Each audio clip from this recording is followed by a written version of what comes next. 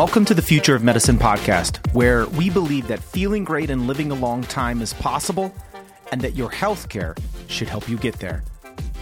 I'm your host, Dr. Aaron Wenzel. My hope is simple, that this show will help you along your journey to becoming the healthiest, strongest, and most powerful version of you possible. Now, let's jump into the show.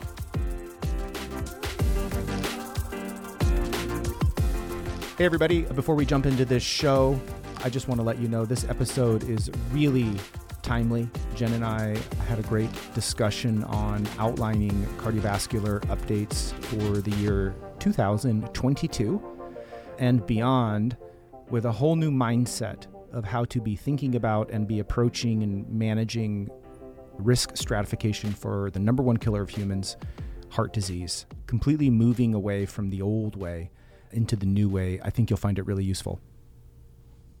Hey everybody, welcome to this episode of the Future of Medicine podcast. I am your host, Dr. Aaron Wenzel, and I'm, as always, joined by the lovely and talented Jen Justice. Hey Doc, good to see you. Good to see you.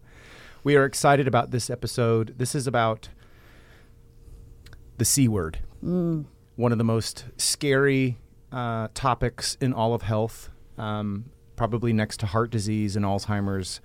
Cancer is certainly in the top three most concerning conditions for anybody who's ambitious for a long, vibrant life. This episode is about cancer screening, the old way versus the new way, kind of a play on the last series we did on cardiovascular disease, the old way versus the new way. We just enjoyed presenting it that way so much that it made sense to do it again. Yeah. And something equally as important. We've got several sections in this content, and we're going to start in this first section, Jen, with just defining the significance from a historical perspective. Where are we with cancer screening, and how did we get there? Cancer is the number 2 killer of human beings. Ugh. Heart disease is number 1. Mm-hmm. Cancer is number 2.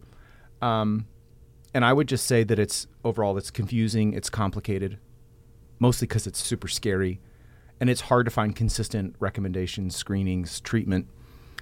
Tends to be expensive and variable based on the market and resources that your community has. Why don't you help us and help the listener kind of catch up with where we are with cancer screenings, and how did we get here? Sure. Well, thanks for that intro. As you and I were prepping for this, I think there's probably not a human on the planet that doesn't know somebody that has had cancer or hopefully overcome it. So screening for cancer is super important. You want to try to catch it early so that it doesn't spread.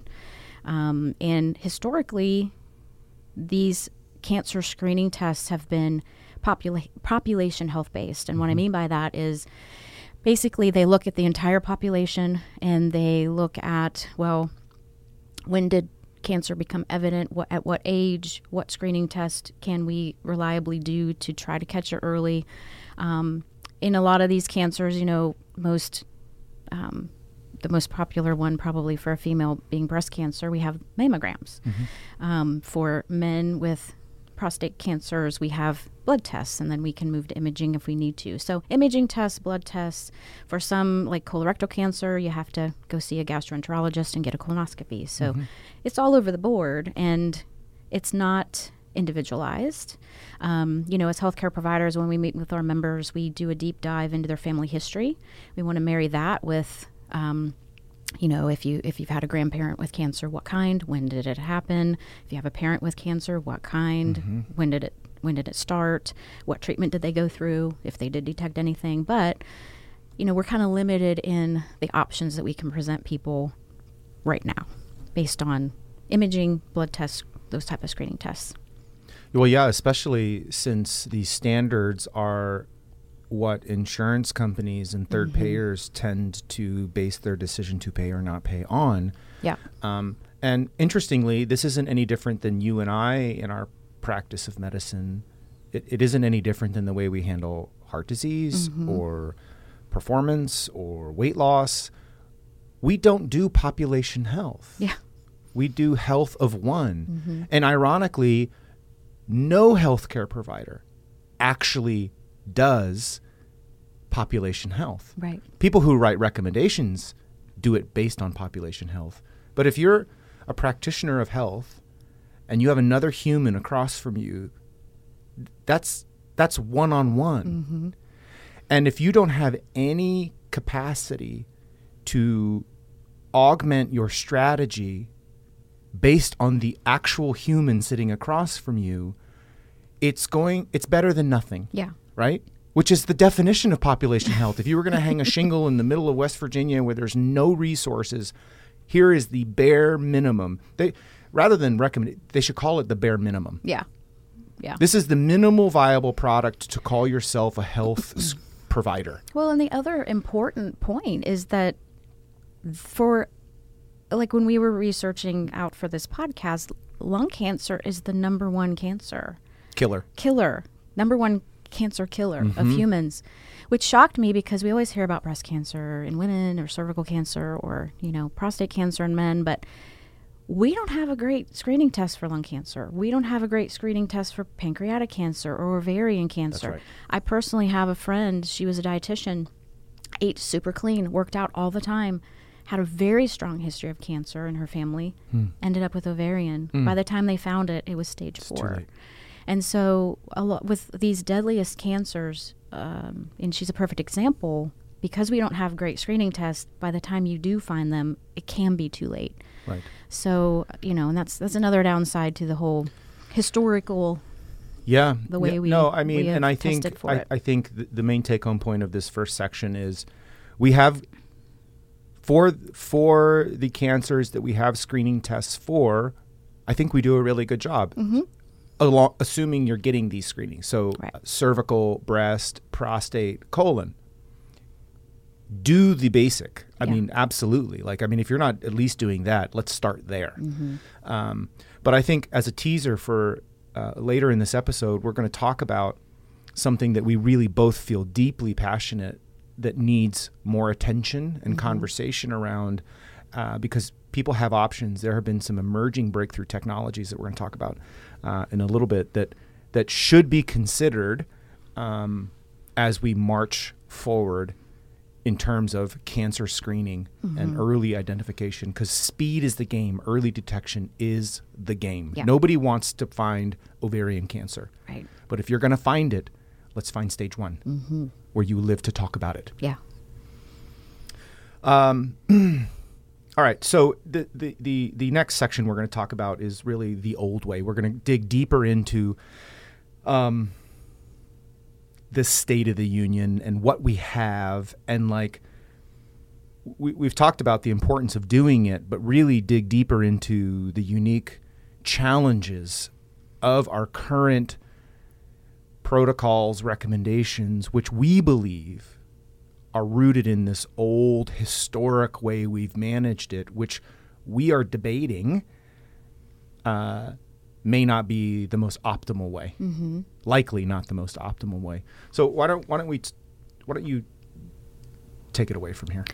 So, we talked about the way that we screen, but what's very confusing, especially as a healthcare provider, is that there are standards and recommendations that we are presented with from different unified bodies, right? So U.S. Preventative Task Force, American Cancer Society, CDC. So all these organizations.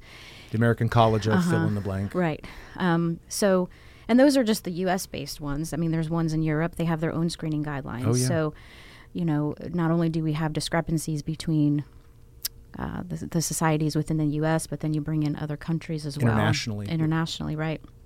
And so what can be hard is, I pulled off from just for breast cancer screening. There are 4 different organizations on this sheet, and every recommendation for mammography is different.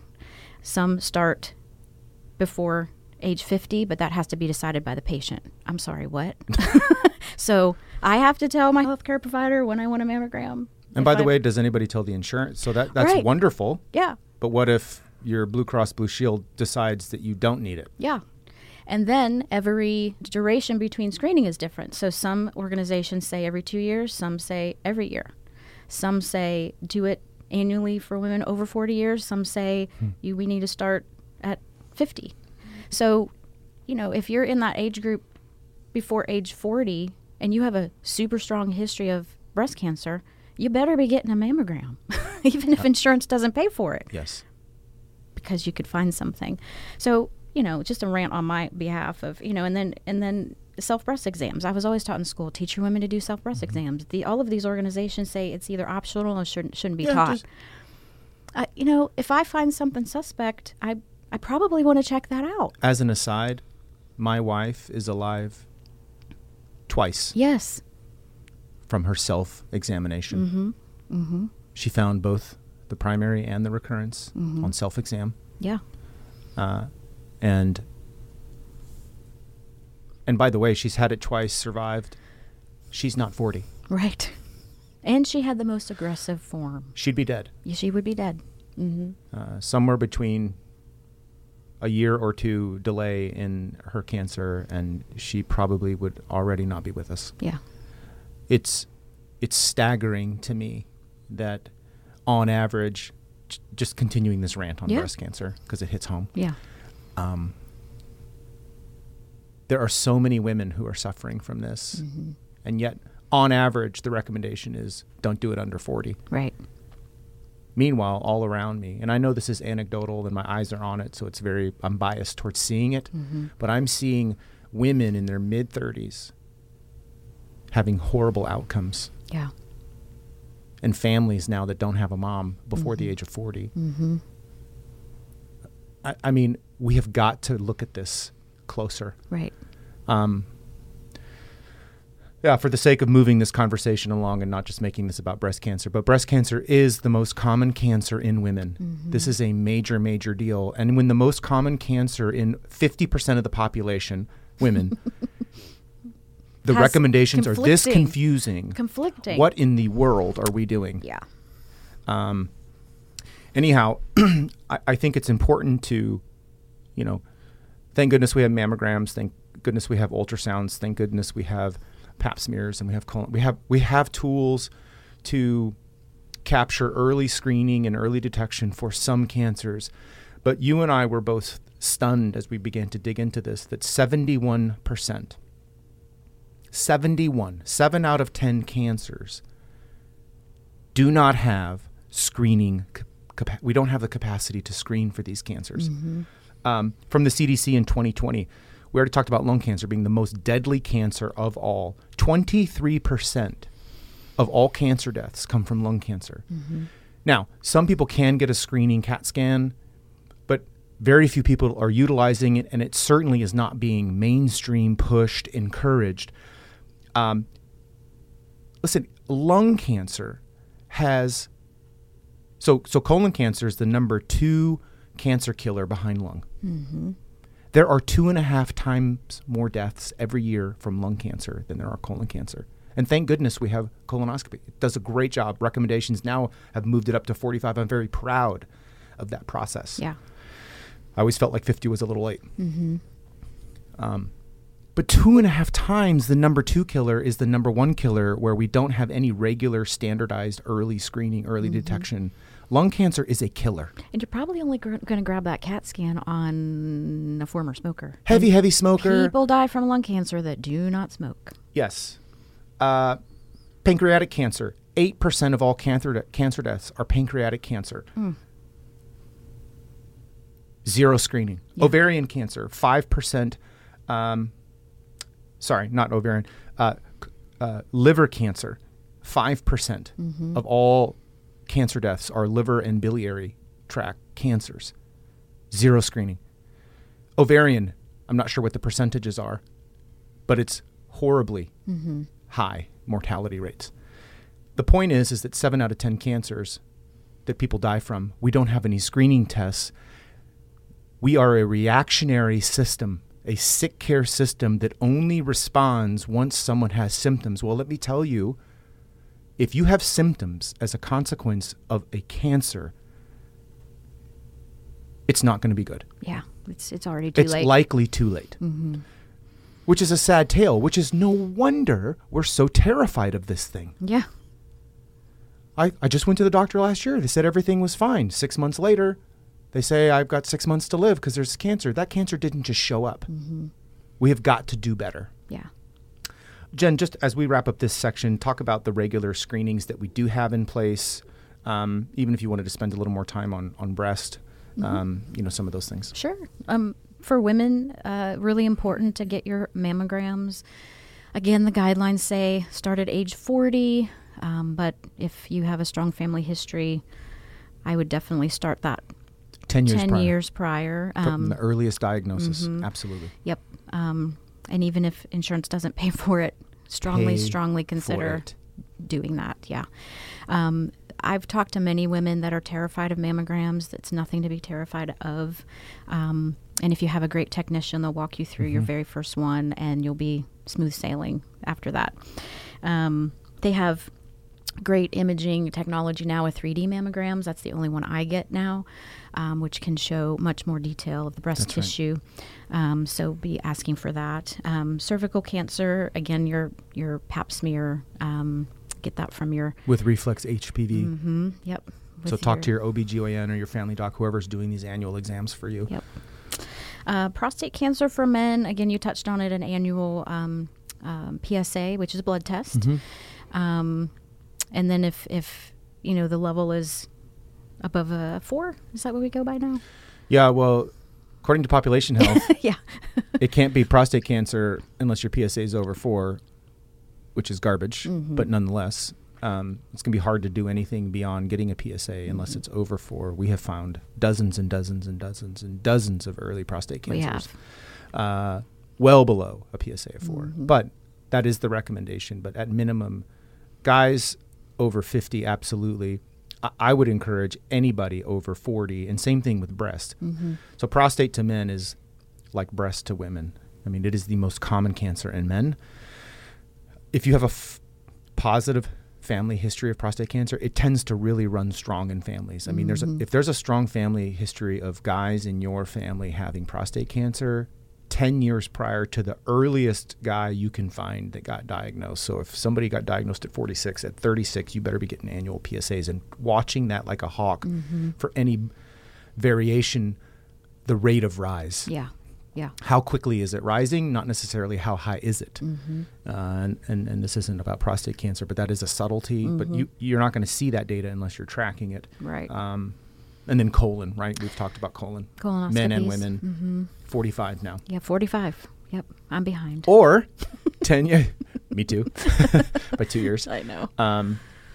It's hard to march out. Like this just changed a couple years ago. It was 50 forever. My father had an upper GI cancer. And it has been highly on my radar to do before the recommendation. I thought I was doing really good because I was going to do it by like 45. And then the recommendation became 45. And then COVID happened, and we've kind of blinked, and 2 years have gone by, and so whatever. But yeah. You do bring up a good point about the pandemic. There's plenty of people that have delayed or oh my gosh, couldn't get in for their screening tests. We're sure over you 2 years those. out now. Yeah, get of on the the books. world changing, and people keep waiting for it to go back to normal. Ladies and gentlemen, this is the new normal. Yeah. Like whatever has been put off, it's time to do it. Yeah. Because your future depends on it in a lot of ways. So just to recap this section, there's 0 screening tests or surveillance protocols, no standard of care for massive killers like lung, pancreatic, ovarian. We've got to do better. In this last section, we're going to talk about the new way to be thinking about cancer screening moving forward. And we've already talked about kind of the way we are now. And I think at a bare minimum, we need to do whatever the recommendations are, albeit they are vulnerable to miss people because they are based on population health, which we've talked about.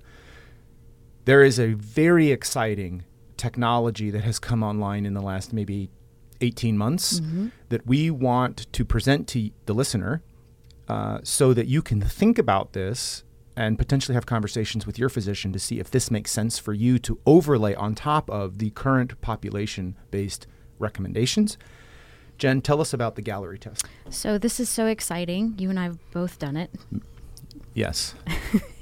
It is scary. I was, during the waiting period, you're like, palmed. oh my goodness. But Yeah. Anyway, so Grail is the company, and they have this wonderful test called Galleri, and it's a simple blood test. I've drawn it on several of our patients, our members.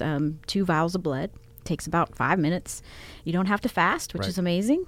But it tests for 50 plus different cancers, which is amazing. How's that possible? Well, our cells actually secrete DNA into our bloodstream, healthy cells as well as cancer cells. So what this blood test is doing, it's basically a biopsy of your blood, if you will, but it looks for abnormal DNA cells in your bloodstream, specifically cancer cells. And with a high level of accuracy, and it takes probably about 10 days for this whole test to come back, so there's a little bit of a waiting period, but with a high level of accuracy, not only does it detect cancer cells in your blood, but it also points to what we call a signal of origin. So it can basically tell us, if a positive test does come back, where is the cancer. So we're not spinning our wheels and wasting time doing some imaging tests that are fruitless, because we're just kind of chasing this cancer down. We can pinpoint exactly where it's coming from, which is super exciting. Yeah, I mean, the fact that these cancer-based DNA particles kick off a particular signal, these algorithms that this company uses to identify these, what they call cancer signals, which are particular DNA sequencing, because all cancer behaves very similarly. Yeah. And it's these signals, these patterns that the technology is picking up, that normal non-cancerous cells don't behave this way, so that would not be a signal. And these cancer signals can then also give you a highly likely tissue of origin, to give you some kind of marching orders of start here, like the red X, like start here. What are the benefits, Jen? Well, as we talk about in a lot of our podcasts, Like, why would we do that? Like, we want to be on offense. Yeah. You know, we don't want to be defensive when it comes to things that take people off the planet. So if you listen to our heart disease podcast, it's one of my favorites that we just did. It's really rooted in being offensive with everything related to heart disease, and it's no different with cancer. You know, you can't sleep on this, especially if you have a family history. oh my gosh. And if this is a new technology, you know, why wouldn't you want to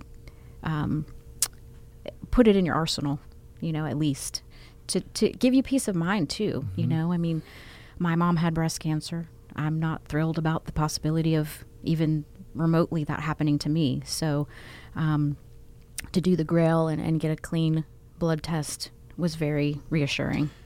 So does insurance pay for it? How much does it cost? Like, what are the details? So yeah, the cost is around $1,000. Probably varies depending on the provider. Insurance doesn't cover it right now, Right. so this would be an out-of-pocket expense. But again, as we've talked about, some of the It's a lot of data for $1,000. Yeah, Especially if you're the right risk profile. Yeah, and you know, the other thing is the accuracy of it. They've designed it to be what we call specific and sensitive. When we talk about a lot of these tests, whether it's a strep test here in the office or a Grail Galleri test, you want it to be as sensitive and specific as possible, and you can kind of talk about that as well. And it's simple. I mean, you don't have to fast. You just I pop love in that for the a blood most. test. We send it off to the lab. They analyze it. And, you know, I was kind of expecting more of a, yay, you don't have cancer, but it just comes back and says not detected. No. So Matter of fact, it's it kind of says underwhelming. No cancer signal detected. No cancer signal detected. So great. Moving on. Yeah. Yeah, I mean, and I think those are clearly the advantages. I want to talk a little bit about some of the limitations, potentially disadvantages, some things to consider, which is why it's not like everybody should run out and do this. Look, it's a test, and all tests have inherent imperfections, which is why it's very important to pursue tests that give the most upside with the least amount of downside. Look, I mean, I don't think $1,000 is too much to gain this kind of information for anyone who has the right risk or concern. But $1,000 for some people might be cost prohibitive. Yeah. So there is, I would say, a limitation to this is there is an investment, and there's no sign of insurance paying for this in the near future. You would hope that as this becomes more widely accepted, the data becomes even stronger and stronger, and the market pressures are what they are, that insurance companies would begin to adopt this into their preventative. Mm-hmm. You know, you and I don't deal in the world of insurance, which Right. is such a blessing, Yeah. but like you would hope that eventually that would happen. But right now that is not the case. This is going to be an individual's investment. I think that's a limitation, something to consider. Yep. I think really before doing this, the number one thing I feel, and the one thing I really stress with all of my individual patients before we do this, is there's a real downside, and that is there is a 1 in 200 risk for a false positive. Mm-hmm.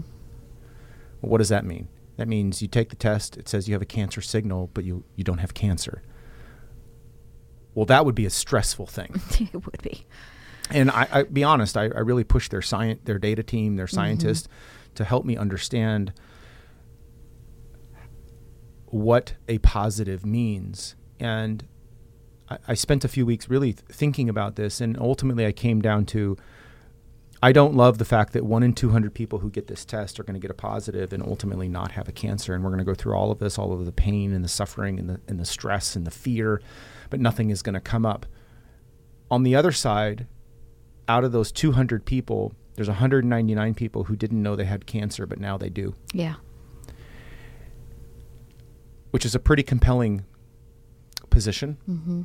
And I think that as long as you go into this knowing that there is a 1 in 200 chance that you might have a positive, and we may not be able to find anything, it could mean one of three things, or maybe more. I can only think of three. One is that it's just wrong. Yeah.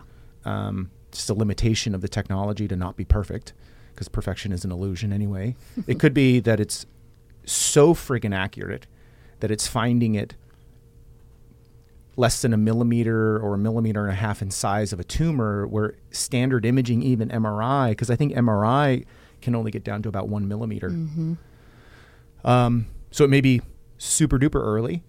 And what was the third? I've spaced on what the other third thing. Oh, the third might be to be determined, which I think Grail has done a great job and come in and help me if I'm misstating, but my understanding of their position on this currently as of summer of 22, that if you get a false positive, they will pay for subsequent repeat testing at no cost. That is correct. Which I thought was a very honorable thing to do, to stand by their technology. Yeah. So not only, I mean, they have a protocol that we can follow, you know. I think the last vulnerability that I can think of that's worth sharing is there is no recommendation currently on how often to do it. Mm-hmm. Yeah. The answer is I have no idea. Yeah. Practically speaking, I'm marching this out one by one by one by one. Who is the person? Mm-hmm. What is the family history? What is the risk profile? What are their behaviors? How concerned are we? You know, if it's just we want to touch and see, maybe it's every 3 to 5 years. If it's somebody with a super strong family history, my wife, we're going to do it annually. Yeah. Until further notice. Yep. Along with other surveillance, we're doing ultrasounds, we're doing other things. But I think how often you do it needs to be a discussion with your provider as well. Yeah. Not just should I do it. Right. I think the bottom line is this, Jen, and I think we can wrap this up and put a bow on this episode by just saying cancer is a massive deal, and everyone knows it. Mm-hmm. I'm glad that we put a little bit of data and number around this to really anchor. This is a major thing. Number 2 killer of humans, and 7 out of 10 of this killer don't have screening tests. So you must take an offensive You have mindset. to go on offense, or you you are playing with a statistical roulette. Yeah. That you will get it and you will catch it late and you will have a bad outcome. Mm-hmm. If you go on defense here, you're playing with when I catch it, if I catch it, it will be late. Yeah. And I can't rest with that. No. As much as I don't ever want to find it, Yeah. if I have to march through cancer personally or with my members, I want to do it early, so we have time, because speed is everything. Yeah. So it's a big deal, number one. Number two, don't stop doing all of this. It's not that they're bad. It's just that they're incomplete. Yeah.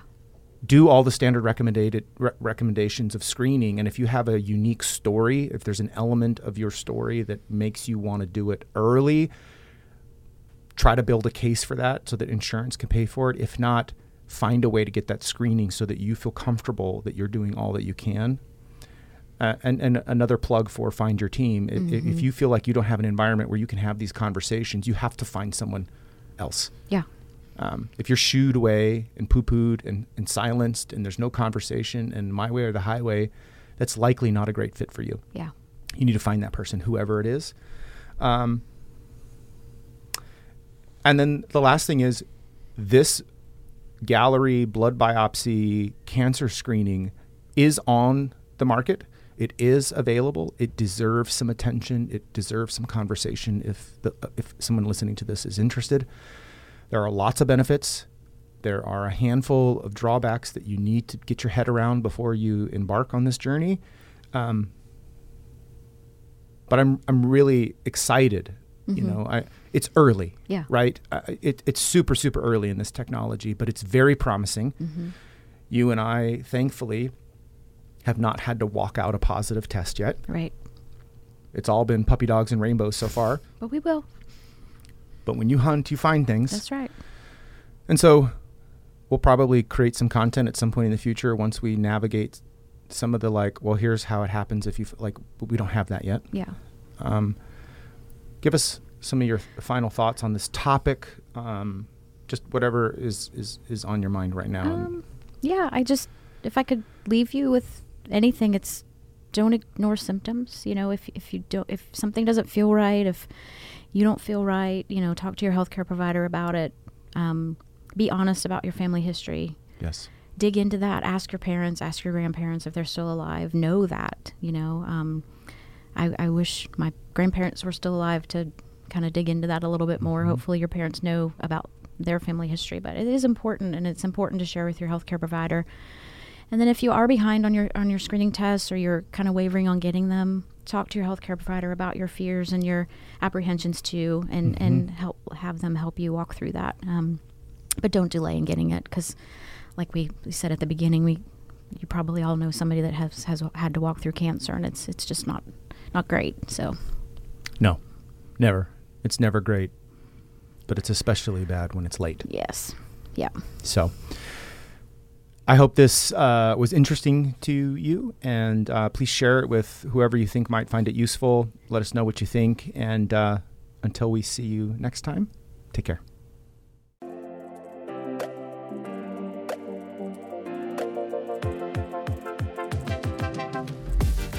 I want to thank you so much for your attention. Listen, I don't take it for granted. It means the absolute world to me. You can find out more about today's episode at brentwoodmd.com/podcast. There you'll find the show notes, all the related links to this episode, and tons of other resources. If you haven't already subscribed, please do so. And if you've already subscribed, then it would mean so much to me if you left a review.